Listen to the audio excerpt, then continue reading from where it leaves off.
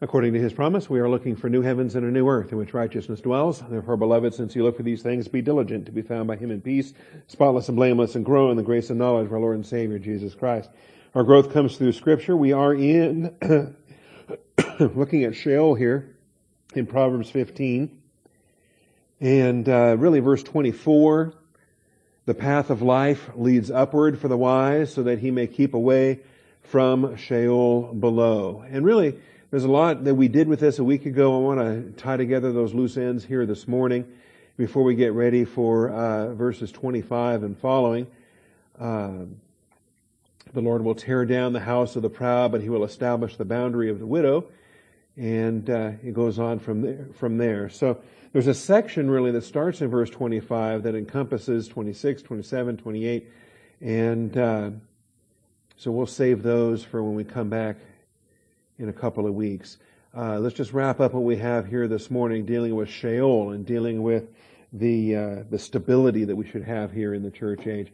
Before we do any of that, though, let's take a moment for silent prayer and call upon our Father to bless our time, to quiet our hearts, to implant his word in our soul. Shall we pray?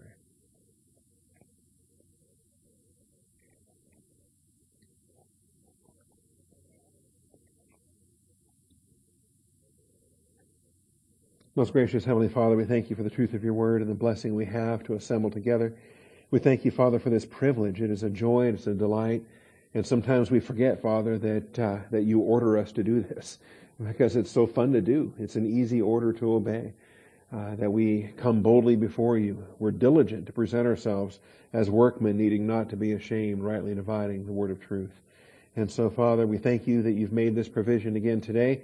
We call upon your faithfulness, Father, to bless our time together. Open the eyes of our understanding. I thank you, Father, in Jesus Christ's name. Amen. All right, so last week we introduced main point 17, and with a reference to Sheol. And Sheol is really is an enigma as far as the Hebrew term is concerned, and that's rendered as Hades in the Septuagint when they took the Hebrew Old Testament and translated it into Greek. And Hades, Sheol, as it were, this is the realm of the dead. It is the realm of the departed spirits. It is where you go when you die. And this is true whether you're saved or not. Believers and unbelievers alike go to Sheol.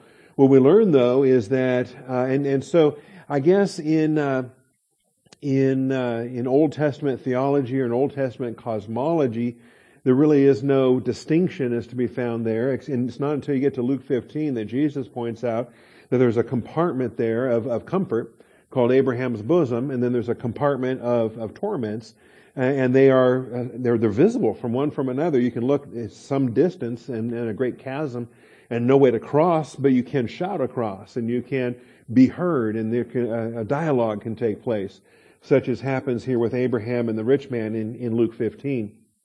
And so the idea of Sheol is one that is useful to study, and sometimes it appears to be just a pure synonym for the grave, and it appears to be the idea of, well, where does the soul go, but sometimes it's used by metonymy to represent just where does the body go. The body goes into the grave, and so in the grave, there's no singing, there's no worship, there's no music, there's no praise. The psalmist might say, who can praise you in the grave? See, and so there's different understandings of Sheol, and just based on usage, we're left with kind of a fuzzy spectrum of an understanding, and we're fine. We're fine because that may be the Old Testament usage, which undoubtedly sparked the debates between Pharisees and Sadducees, and the Sadducees said that there was no such thing as resurrection, that everyone just goes to Sheol and that's the next life. The Pharisees said, well, wait a minute, no, yes, we all go to Sheol, but there is a next life, and we will stand upon the earth once again. And Job had that understanding of a future resurrection. So these things are worth looking at. In the Old Testament, Sheol is unavoidable, and we could say the same thing in the New Testament. Everybody dies other than the rapture generation. So physical death, Sheol, is unavoidable. Believers walking the path of life. So when it says we can keep away from it, how do we keep away from it if we're all going to get there eventually? The path of life leads upward for the wise, that he may keep away from Sheol below. And so we do want to keep ourselves on the straight and narrow. We do want to keep ourselves away from Sheol below. And that is, we will get there eventually, but we don't take actions on our part today through sin, through rebellion against the will of God to accelerate the process. We keep ourselves away from Sheol as long as we can on our part by walking the straight and narrow, and then God will take us there when the time comes. And that's what it's about. So steering clear of the sins that lead to premature departure from physical life. And we can shorten our lifespan. Suicide will shorten your lifespan. Carnality will shorten your lifespan because of the health impact of a carnal lifestyle, because of diseases you're subject to, or even just because of criminals you're subject to and other sinners you're subject to, your partners in crime in those lifestyles. In fact, it's horrifying in certain communities, and we'll just say it, in the homosexual community and other places, domestic violence is rampant in that. And so you end up with violence that's inflicted upon folks in that realm. And so the lifespan gets shortened. 20 years, by the way, is the demographic.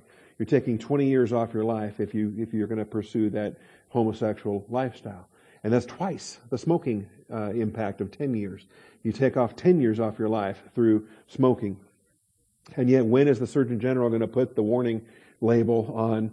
They're not. I'm joking. How do you put the warning label on the homosexual marriage, the homosexual lifestyle on that? Because it's twice the impact of smoking. And yet we have the labels where they are. In any event, so this is what we're looking at here. Our days on this earth are numbered. Our days are numbered before there's even one of them, we're told. Psalm 139:16. Our days are numbered. But keep in mind, it's more detailed than just a single number. That is a spectrum of numbers. It's a range of numbers that's included in God's plan, in God's directive plan and God's contingency planning. And God is wise enough and smart enough and omniscient enough to have a whole spectrum of individual numbers that represent our decreed days, our extended days. If we walk well and honor our father and mother, we can have long life and length of days. Or if we die the sin unto death as a loser, that number is in there too. And God's divine decrees has encompassed that whole spectrum. And so I like to teach not only X number of days, a lot of pastors teach X number of days. I like to teach X, Y, and Z number of days that factor in the shortened span and the lengthened span based upon the contingencies that God's foreknowledge has anticipated and provided for. So yes, our days on this earth and physical life are numbered, but that number clearly has contingency factors for lengthening or shortening the primary number. We also discussed that believers and unbelievers alike, prior to the cross, descended to Sheol, but the Lord made clear that they are sorted into one of two compartments. Luke 16:19 through 31 is the story of the rich man and Lazarus. And I think we're clear on that. All the dumb jokes about, when you die, are you going to go upstairs? Are you going to go downstairs? When you die and you get to the pearly gates and St. Peter says, why should I let you in? And whatever. Okay. Some of them are amusing. Some of them not so much. But all of them, though, are built on the idiot premise that there's some kind of a quiz or some kind of a test or some kind of, as if St. Peter's got nothing better to do than to, be the gatekeeper or whatnot. But any moron that wants to question my right to be there, I'm gonna slap him, with sanctified slapping, because I have every right to be there. I'm royal family of God. I'm in Christ, and whether it's an angel or St. Peter or whoever. Okay. Now, that arrangement does not happen today. Today, what the Scripture says today, absent from the body is to be at home with the Lord, right? Absent from the body is to be at home with the Lord. So when somebody dies today, when our loved one dies today, they're not in Sheol. They're not in Abraham's bosom. They're not looking across a great chasm at all the unbelievers in torments. They are face to face with Jesus Christ. They are in heaven itself. And what happened was that Jesus Christ led captivity captive, and that's what we're going to study today. And that paradise is no longer in Sheol. Abraham's bosom, paradise, these different expressions, the whole realm got transferred. Paradise is now in heaven, and we can prove that as well. Because Paul said, when detailing that thorn in the flesh passage, he said, I know a man who 14 years ago was caught up to the third heaven. He was caught up into paradise. And so the testimony from the New Testament is paradise is now in the third heaven, whereas paradise used to be in Sheol. Jesus told the thief on the cross, truly, truly, today you will be with me in paradise. So that wasn't the third heaven. Not today. On Good Friday, Jesus didn't go to the third heaven. Jesus went to Sheol. And we studied that and the 3 days that he spent in the grave and the preaching that he did in Hades and the different things there. Jesus doesn't ascend until Sunday. Does he go to the third heaven? Does he go? But he said, today you will be with me in paradise. So we put these things together, and all these things, I think, you have to put them together into a matrix of understanding. Is deductive logic. You have this truth, this truth, this truth, this truth. You synthesize them all together, and you can do this all as an inductive study, and then you can take these separate premises and put them together deductively, and you have it. All right. We ran out of time last week as we were discussing the reason why this took place. This arrangement was necessary until the justifier was demonstrated as just. And that until sin was removed, until the justifier was demonstrated as just. In Romans 3, verses 25 and 26. And we can take a look at that again here this morning. Don't mind seeing this over and over again. It's part of we deal with, like in the Philippians class, when we realize our Father is the God of show and tell. Our Father is a God who loves to demonstrate things. He loves to walk people through, and what do you see? I see a basket of figs. What do you see? I see a plumb line. What do you see? And He walks people through what they see. God is a God that demonstrates and shows. And so the cross is in fact a demonstration. The church age is a demonstration. We are a parade. We are a triumphal parade in the church age, as the Father is displaying His victory in Christ. But Romans 3 talks about this, how being justified as a gift by His grace through the redemption which is in Christ Jesus. Now, Old Testament saints were redeemed, Old Testament saints were born again, Old Testament saints were justified, but they were justified in anticipation, looking forward to a finished work that God had promised to do. And so, whom God displayed publicly as a propitiation in His blood through faith. It is a public display. When He hung on a cross, it was a public display before men and angels alike. And when the veil of the temple was rent in two, it's a public display that the righteousness of God is satisfied. That this work is done. Jesus said it is finished. And the Father rent that veil in two, and so many things. This was to demonstrate His righteousness, because in the forbearance of God, He passed over the sins previously committed. And so every Old Testament saint and every sin prior to the cross, every Old Testament saint, they were forgiven, but it was a passing over. It was not a removal. See, it was a forbearance. But you cannot separate forbearance from satisfying God's righteousness. And I just want to make sure we're clear on that, because I think there's a snare. There's a snare that's out there that God is love, and God wouldn't send anybody to hell, and God doesn't like, and so the idea that because He's love that He can wink at sin, or He can excuse it, or He can, that's all right. And He can be forbearing. And yes, He can be forbearing, but He can only be forbearing up to a point. Forbearing finally has to give way to the satisfaction of righteousness. And if righteousness is never satisfied, then forbearing can't last forever. Forbearing can't go indefinitely. Forbearing has to ultimately be resolved. And thankfully, He resolved it at the cross. The forbearing had a limit. The limit was when the Lamb of God takes away the sin of the world. And so, it's the idea that God is long suffering. He is slow to anger, but He eventually gets there, right? He's long suffering, but that's not eternal. That when he will eventually reach that point where wrath must be expressed. And all of I think the pluralism of our wishy-washy generation wants to deny any personal accountability anyway, and so they have this God is love and everybody gets their thing. Well, you know how evil that is? It just makes me want to vomit. It turns my stomach. Because they say, well, if we all get there eventually, then the cross is a waste of time. Why go to the cross? If we all get there anyway, even those who hate God and reject the gospel, if we all get there anyway, then the cross was a farce. And God is masochistic in torturing His Son to put Him through whatever. And I just won't abide by that. I tell you, to me, that's fighting words. Let's have it out. Theologically speaking. All right? Let's just, because you're gonna diminish the cross. Not me. I'm gonna magnify the cross. And we're gonna have this out right here, right now.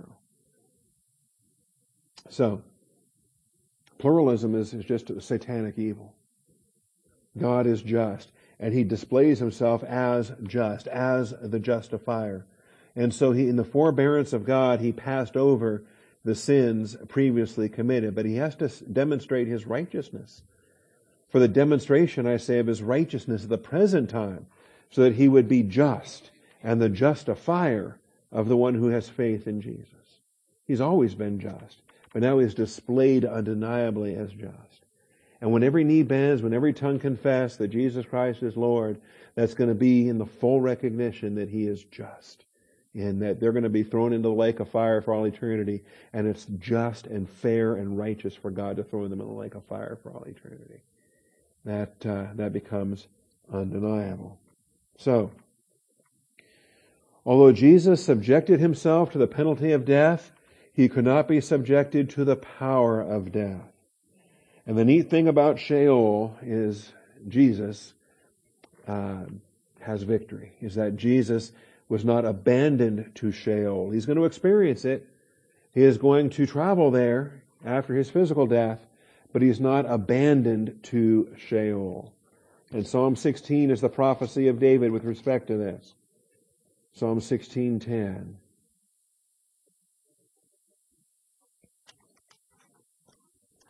I'm excited for Pastor Cliff. He's going to have a chance to go to Kiev, and his first time ever to teach at Word of God Bible College, his first time ever to, and he's not taking my place. He's not teaching Daniel Revelation. He's teaching cults. He's teaching the module on the cults, so which every class gets every other year.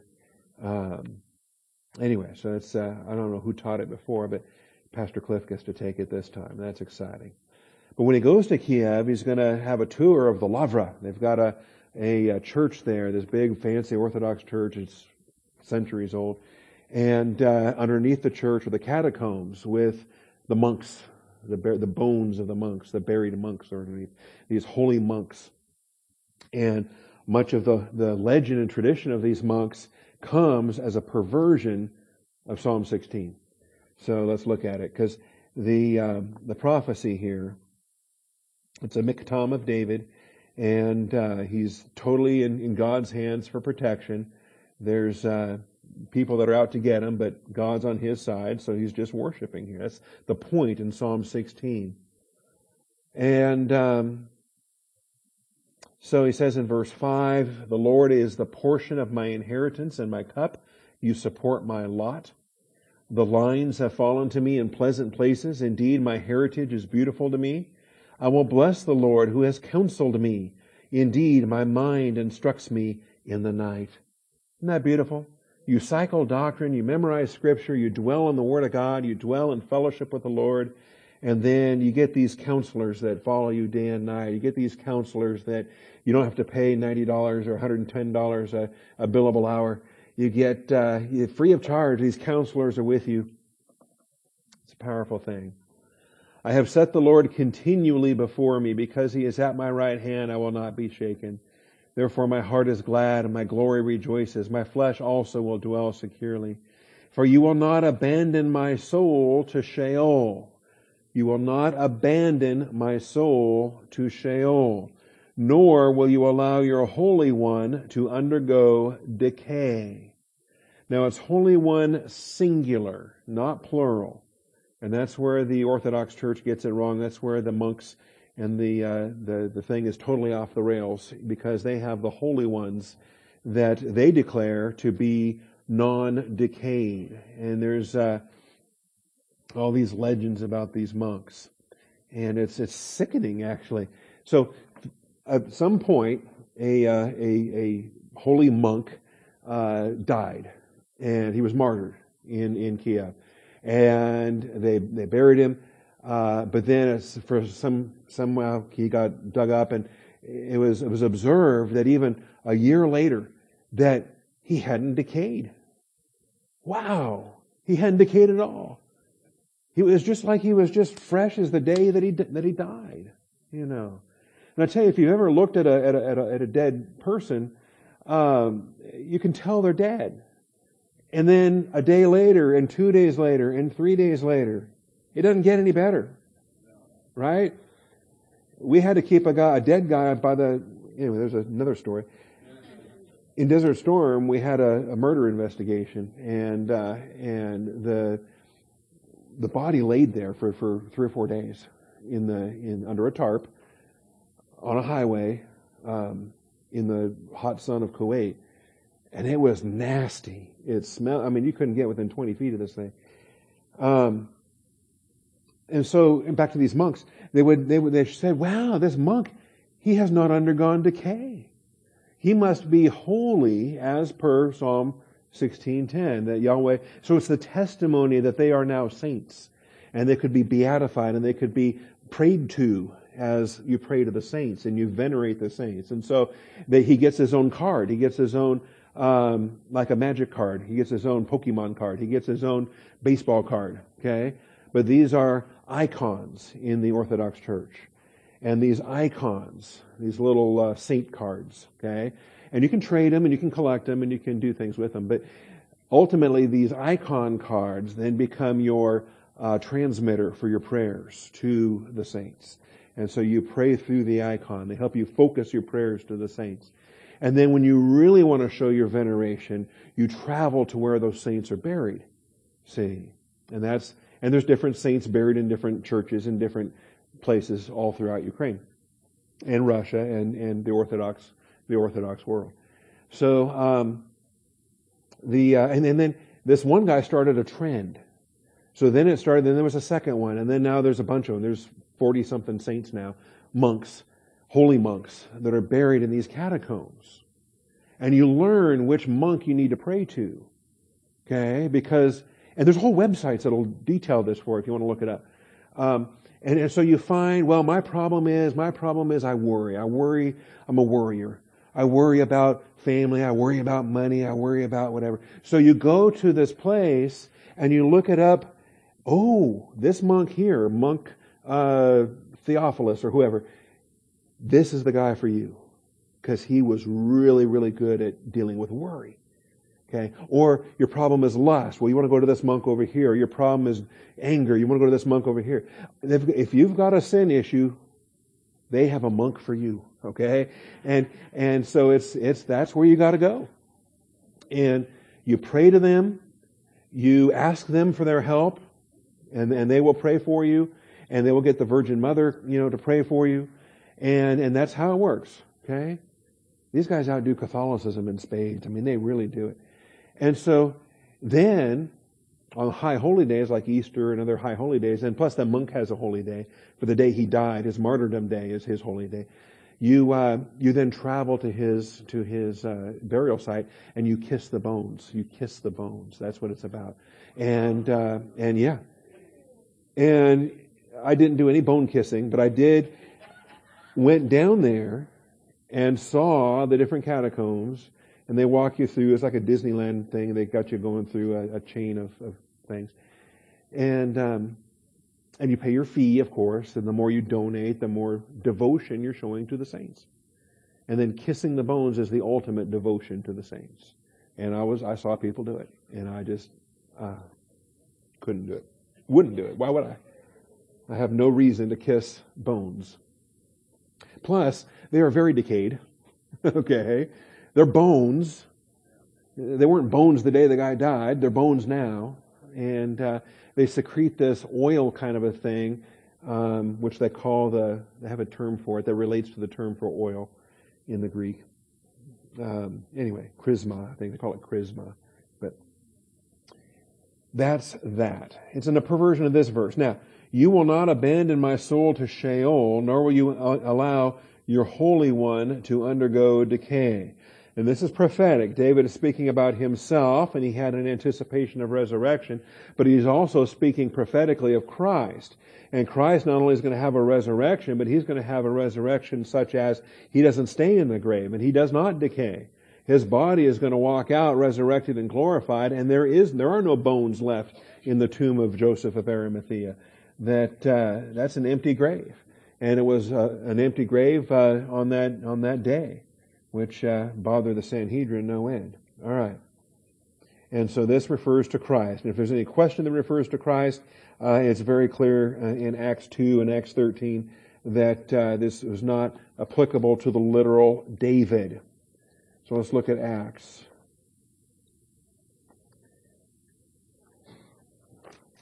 Acts 2:24.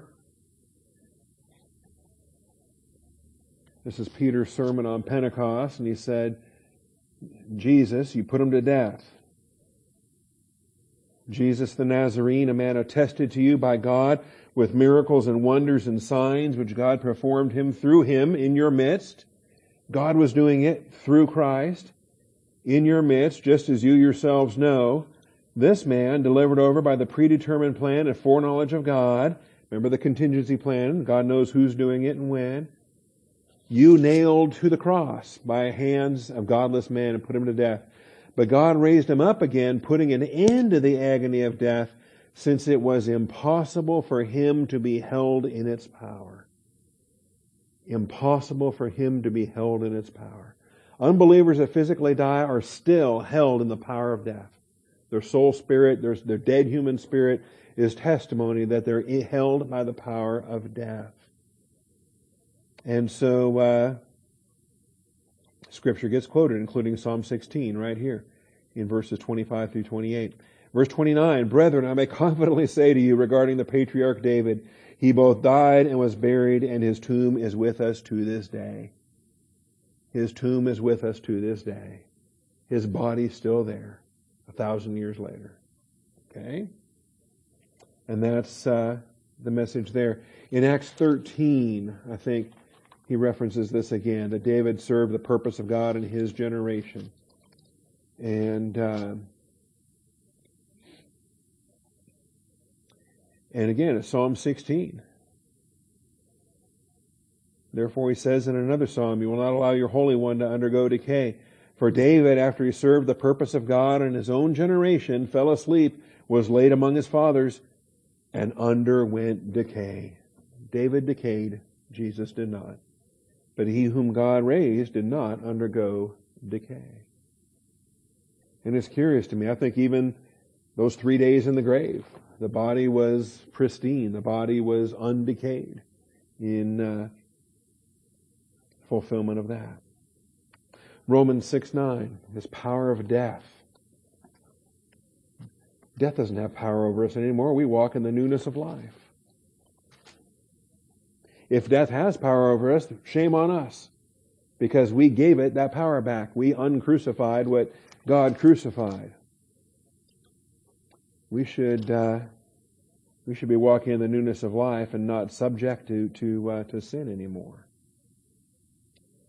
That's the whole point in Romans 6. What shall we say then? Are we to continue in sin so that grace may increase?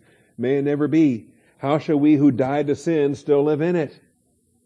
If we give ourselves over to the power of sin, that's on us. We let it happen. Do you not know that all of us who have been baptized into Christ Jesus have been baptized into His death? Therefore we've been buried with Him through baptism into death, so that as Christ was raised from the dead through the glory of the Father, so we too might walk in newness of life. That's what it's about. Let's do it. So, if we have become united with Him in the likeness of His death, certainly we shall be also in the likeness of his resurrection, knowing this, that our old self was crucified with him. Our old self was crucified with him. You know that old, were you there when they crucified my Lord? Were you there when they crucified my Lord? Yes, you were. Your old self was there and nailed right with him. How about that? Retroactive positional truth in Christ. In order that our body of sin might be done away with, so that we are no longer slaves to sin. For he who has died is free from sin. Now, if we have died with Christ, we believe we shall also live with him. Knowing that Christ, having been raised from the dead, is never to die again, death no longer is master over him. So we have a promised resurrection, but presently, why is death master over us? The death that he died to sin once for all. That's our hymn of the month, once and for all. But the life that he lives to God. Even so, consider yourselves to be dead to sin, but alive to God in Christ Jesus. Don't wait for your future resurrection. Live this life now. Consider yourself dead to sin, but alive to God now in Christ Jesus. And do not let sin reign in your mortal body so that you obey its lusts. Verse 12. When you give sin power that it shouldn't have, you're letting it reign. And verse 12 says, don't let it. Don't let it. All right. So that's what we're looking at there. Now, a couple of subpoints under this. He was subject to the penalty of death. He could not be subject to the power of death. He was not abandoned to Sheol. In fact, he arose in victory and he led captivity captive. He arose in victory and led captivity captive. Nobody prior to Jesus Christ could depart out of Sheol in their own sovereignty, in their own merit, in their own worth, in their own right. Everybody in Sheol was subject to Sheol, either in torments on that side or, to be fair, in Abraham's bosom, in paradise on the righteous side. Even they, righteous and forgiven, sin had not yet been removed. Not until the Lamb of God takes away the sin of the world. And so, only Jesus Christ can arise in victory and lead captivity captive. Psalm 68 now, in a passage that's quoted in Ephesians 4. Psalm 68. Can you imagine? You know, I put a lot of inmates in jail, and I've watched a lot of inmates in their cell talking about busting out. I'm like, okay, let me watch. You know, how are you going to bust out? Show me. But can you imagine? Here's Jesus Christ, victorious, and yet he submits to one final indignity because there's more work to be done in the grave. Right? He says it is finished. So why don't he just hop off the cross and start blasting all the unbelievers and bringing in the kingdom? And that's what I would have done, right? Why does he say it is finished and then breathe his last? Father, into thy hands I commit my spirit. And he breathes his last. We were redeemed by his spiritual death. Why did he subject to physical death? Okay? Because there was work to be done in Sheol. So he breathes his last. He's carried by the angels to Abraham's bosom. And boy, I tell you, I hope that scene's on DVD. I want to watch that one. If you thought John the Baptist felt unworthy when Jesus came to get baptized, how do you think Abraham felt when Jesus arrived at Abraham's bosom? All right. So in Psalm 68, we have this, and there's a large context that surrounds this, and in so many great things. I'm not going to read all of this, but there's a battle, there's a victory. Let God arise, let his enemies be scattered, let those who hate him flee before him. So sing to God in verse 4, sing praises to his name. So many neat things here. Verse 7, O God, when you went forth before your people, when you marched through the wilderness, the earth quaked, the heavens also dropped rain at the presence of God. You know, think about it. Mount Sinai, there was the earthquake. At Calvary, there's the earthquake. It could be earthquakes in the tribulation, earthquakes at Armageddon.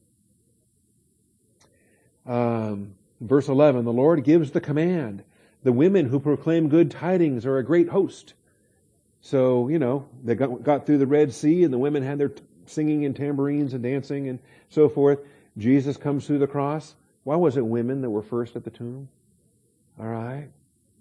What is proclaiming good tidings in the aftermath of Calvary? Good news. Gospel message. What's going to be the good tidings and the gospel news at Armageddon? Kingdom is here. All right. When the Almighty scattered the kings there, it was snowing in Zalman. Man, there's a doctrine. Verse 15, a mountain of God is the mountain of Bashan. A mountain of many peaks is the mountain of Bashan. Remember, it was strong bulls of Bashan that surrounded Jesus at the cross. In Psalm 22, there's doctrine connected to Bashan. He centered on the fallen angels and the rebellion against God. Why do you look with envy, O mountains with many peaks, at the mountain which God has desired for his abode?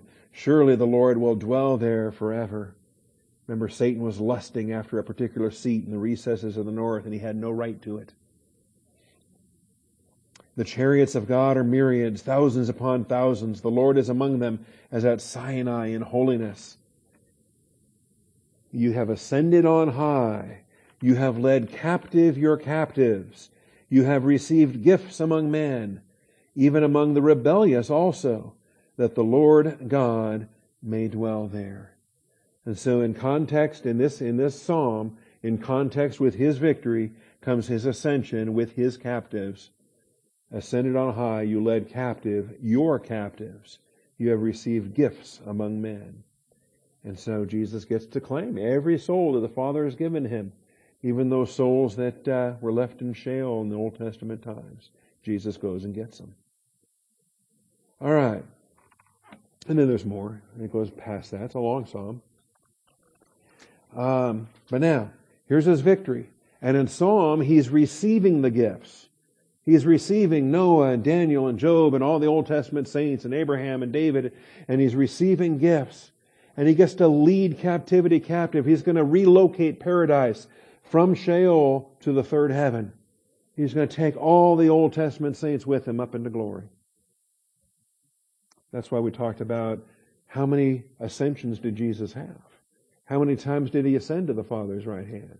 Because he had to lead captivity captive. He had to cleanse the heavenly temple. He had to have his final ascension when he sat down at the Father's right hand. Did he do all those things in one single ascension, or did he have multiple ascensions in those 40 days? How many trips does it take to bring all the groceries in from the car? How many ascensions to empty out Sheol? How many ascensions to cleanse the heavenly temple? How many ascensions and because it's the final ascension, he sits down at the right hand of God and he doesn't come back for another trip. He doesn't come back until he comes back at the trumpet to take us home. Anyway. Ephesians 4.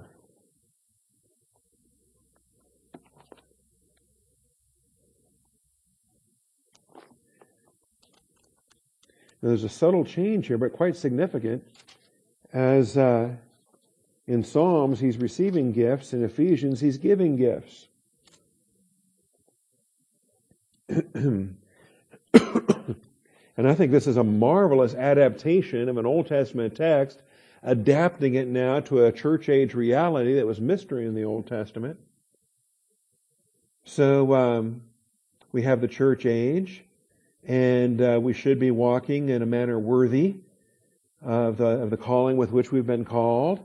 And we have a responsibility to one another in the church age that is deeper than any responsibility believers had in the Old Testament. There is one body, one Spirit, just as you were also called in one hope of your calling. One Lord, one faith, one baptism. One God and Father of all, who is over all and through all and in all. But to each one of us grace was given according to the measure of Christ's gift.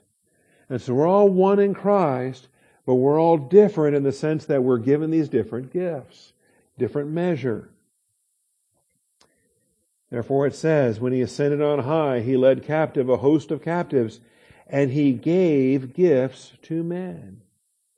And so the quotation takes it from receiving gifts to giving gifts. I don't have a problem with that. I believe God the Holy Spirit inspired both Testaments, and He's free to quote Himself, and He's free to change His own quotation. If the illustration requires it, there you go. Adapt it for our application. And doesn't change the doctrine from Psalm 68. That doctrine still stands for what it is, but this doctrine now stands for what it is. Now this expression, He ascended, what does that mean? Except that He also descended. You know, you can't ascend until you've descended. And in fact, had He not undergone kenosis, had He not emptied Himself, left the ivory palaces, come to the earth, He never could have ascended, right? He could never have gone to the cross had He not descended. But the earth is not as low as He went. He went even lower. He went under the earth. It's like not only was He made lower than the angels, He was made much lower than the angels. He came down to human level and then to Sheol itself. So this expression, what does it mean except that He also had descended into the lower parts of the earth? Sheol is always described as the depths of the earth, the uttermost depths of the earth, the lower parts. Heaven is above, Sheol is below. He who descended is Himself also He who ascended far above all the heavens so that He might fill all things. So when He ascended, He not only just came to the earth, He had a 40-day resurrection ministry on the earth, but He also ascended. And He ascended to the third heaven, and there He is, above, so that He might fill all things. And He gave some as apostles, and some as prophets, and some as evangelists, and some as pastors and teachers. There's only 4 some ases in that verse. And even though really there's a lot of smarty pants that are trying to a lot of arguments about the Granville-Sharp construction and a lot of other things. Regardless of whether you want to argue that or not, it's not arguable that there's 4 some ases in this verse. There's only 4 some ases. And I think the Granville-Sharp rule does apply, even if that's an argument some people they want to die on that hill. Anyway, for the equipping of the saints for the work of service, the building up of the body of Christ. So we have gifts. He gives gifts. And we taught this. It's the Holy Spirit gives the gift, but Jesus Christ gives the gifted believer to local churches. He gives the pastors and the evangelists to local churches. They're a gift. They're a gift from Christ to that lampstand for the equipping of the saints for the work of service, to the building up of the body of Christ. That's a key difference there. All right. So, He arose in victory. He led captivity captive. He now sits at the right hand of power, the right hand of the majesty on high. He now sits at the right hand of power, the right hand of the majesty on high. The session of Jesus Christ is what this referred to. Death, burial, resurrection, ascension, and session. The session of Jesus Christ. We use session to reference somebody that's seated, like a judge is seated. We want to get this judge seated on the Supreme Court so that he will be confirmed and seated before the next session begins of the Supreme Court. And that's all in the news right now. Jesus Christ is in session because He's been seated at the right hand of the Father. And that session is a unique circumstance for the bride of Christ, for the church. He was not in session victorious for the Old Testament saints, but He is for us. We have an advocate before the Father, Jesus Christ, the righteous. So He now sits at the right hand of power. And I tell you, the impact of Psalm 110 and all the places it gets quoted, the impact of this, the blessing of this as it was promised in Psalm 110, which gets expanded in Hebrews, and we've addressed it a lot in Hebrews. Psalm 110, another Davidic psalm. Why so many of these Davidic psalms? Because David was the biggest type of Christ anywhere in the Old Testament. David saw first advent. David saw second advent. He had a prophetic vision of the cross from a first-person perspective, actually in the vision, hanging on the cross, watching the mockers mock Him. So the Lord said to my Lord, sit at my right hand until I make your enemies a footstool for your feet. The session is finite. It begins and it ends. It begins as he's seated in victory. It ends when the Father says, go forth and rule in the midst of your enemies. And he comes back at second advent. The Lord will stretch forth your strong scepter from Zion, saying, rule in the midst of your enemies. Your people will volunteer freely in the day of your power in holy array. From the womb of the dawn, your youth are to you as the dew. That's another passage, I think, that speaks of garments. That speaks of worshiping in holy array and aspects there. We were talking about that while you ladies were praying. We had a Hebrew question about holy garments. So that's where he's sitting. And he's sitting in session. And this is his role as the apostle and high priest of our confession. And it doesn't stop there. So we have kind of a king motif. We have the scepter, which is political sovereignty. We have ruling in the midst of your enemies. We have voluntary service on the part of his people in the day of his power. Remember, it's not just the revelation of Jesus Christ, it's the revelation of his bride as well. And then the Lord has sworn and changed his mind. You are a priest forever, according to the order of Melchizedek. He is the king and he is the priest, a king priest, which is not possible in the Old Testament. The king is Levi, or is Judah.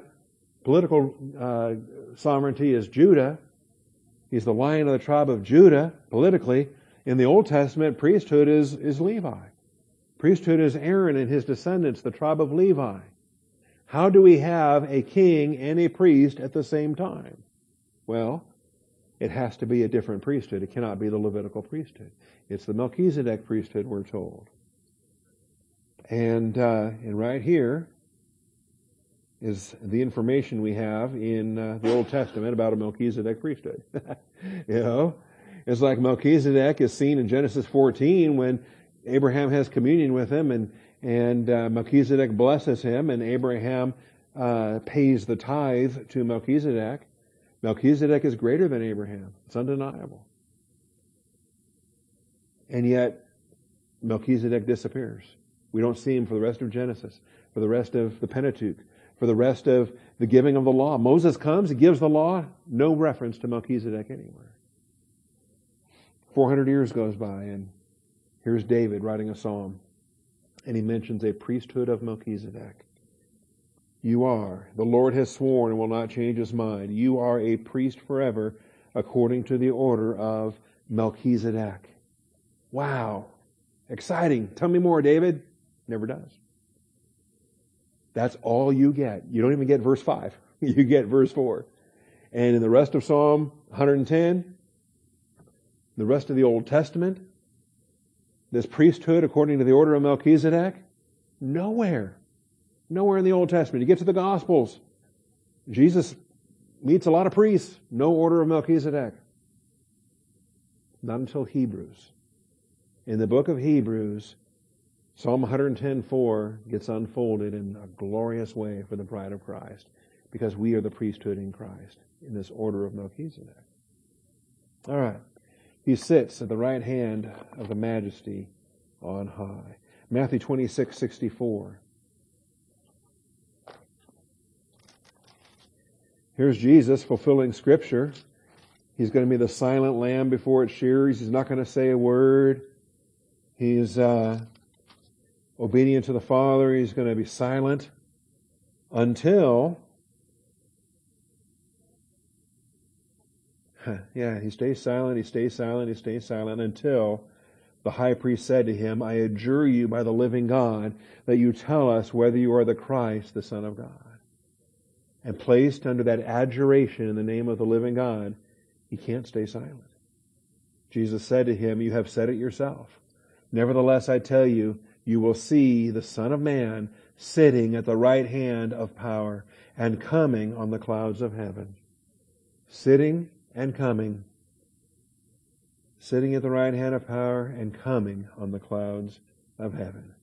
And so, hey, I rest my case. Case closed. This man's a blasphemer. Put him to death. That's what their conclusion. Little do they know. Acts 2:34. We were just in Acts 2 not long ago.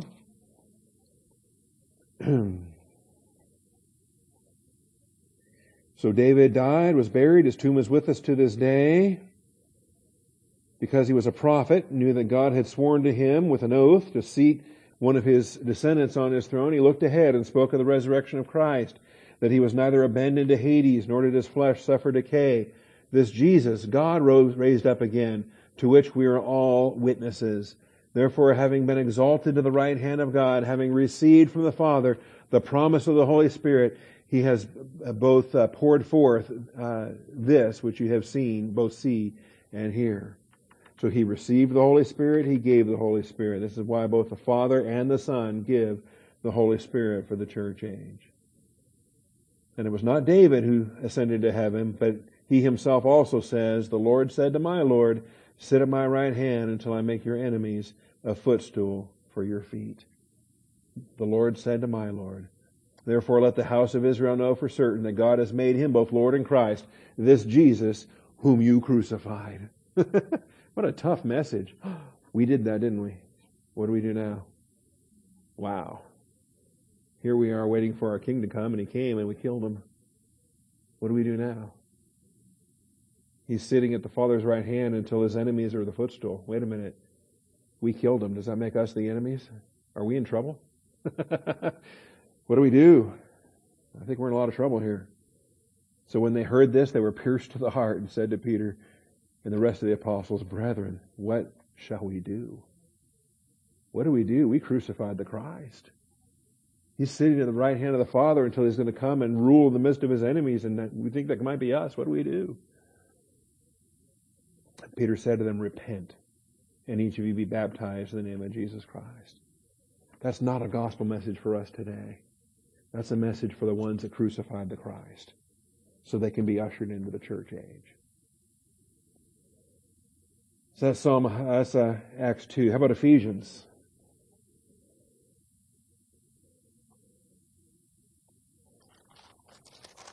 Ephesians 1, 20 through 22. See, we got such power available to us. No Old Testament saint had it. We do.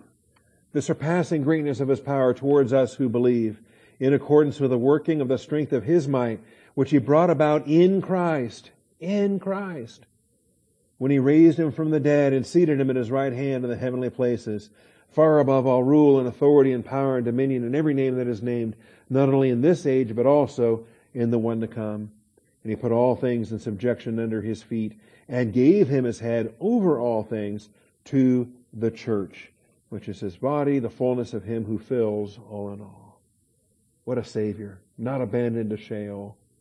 Not abandoned to Sheol. Seated at the right hand of the Father, and we benefit as he is head over all things to the church. And then Hebrews.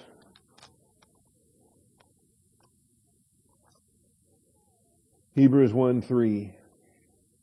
The prologue to Hebrews. God, after he spoke long ago to the fathers and the prophets in many portions, in many ways, an obscure Genesis 14, an obscure Psalm 110 verse 4, many portions in many ways, in these last days has spoken to us in his Son, whom he appointed heir of all things, through whom he made the ages. He is the exact radiance of his glory, the exact representation of his nature, and upholds all things by the word of his power. When he made purification of sins, he sat down at the right hand of the Majesty on high. Not abandoned to Sheol, victorious. The only one that arrived in Sheol that was not subject to that power. Having become as much better than the angels, he has inherited a more excellent name than they. Goes all the way down to verse 13. To which of the angels did he ever say, sit at my right hand until I make your enemies a footstool for your feet? Not one angel. Satan lusted after that throne. It wasn't his. The Father never said, here you go, Satan, sit at my right. No. Are they not all ministering spirits sent out to render service for the sake of those who will inherit salvation? The destiny of angels is to serve us. Chapter 12. Therefore, since we have such a great cloud of witnesses, surrounding us, let us also lay aside every encumbrance and the sin which so easily entangles us, and let us run with endurance the race that is set before us, fixing our eyes on Jesus, the author and perfecter of faith, who for the joy set before him endured the cross, despising the shame, and has sat down at the right hand of the throne of God. Why do we fall short? Why do we give up? Why do we stop running the race? We need to endure. Take up our cross and follow him. Despise the shame. We're seated at the right hand of God. We have an advocate before the Father, Jesus Christ the righteous. And we're right there. He's seated at the Father's right hand. We're seated at the Father's right hand in Christ. It's a very powerful thing. All right. Well, all of that's a lot of detail to pull out of Hebrews 15:24, but the reference there to Sheol just sparked something, and I hope it's edifying. We'll move on in a couple of weeks, 3 weeks. We'll move on to verse 25 and tackle the rest of chapter 15. Father, I thank you for your faithfulness. I thank you for your truth, for the blessing that we have to assemble together and receive instruction. We give you the praise and the glory, Father, in Jesus Christ's name. Amen.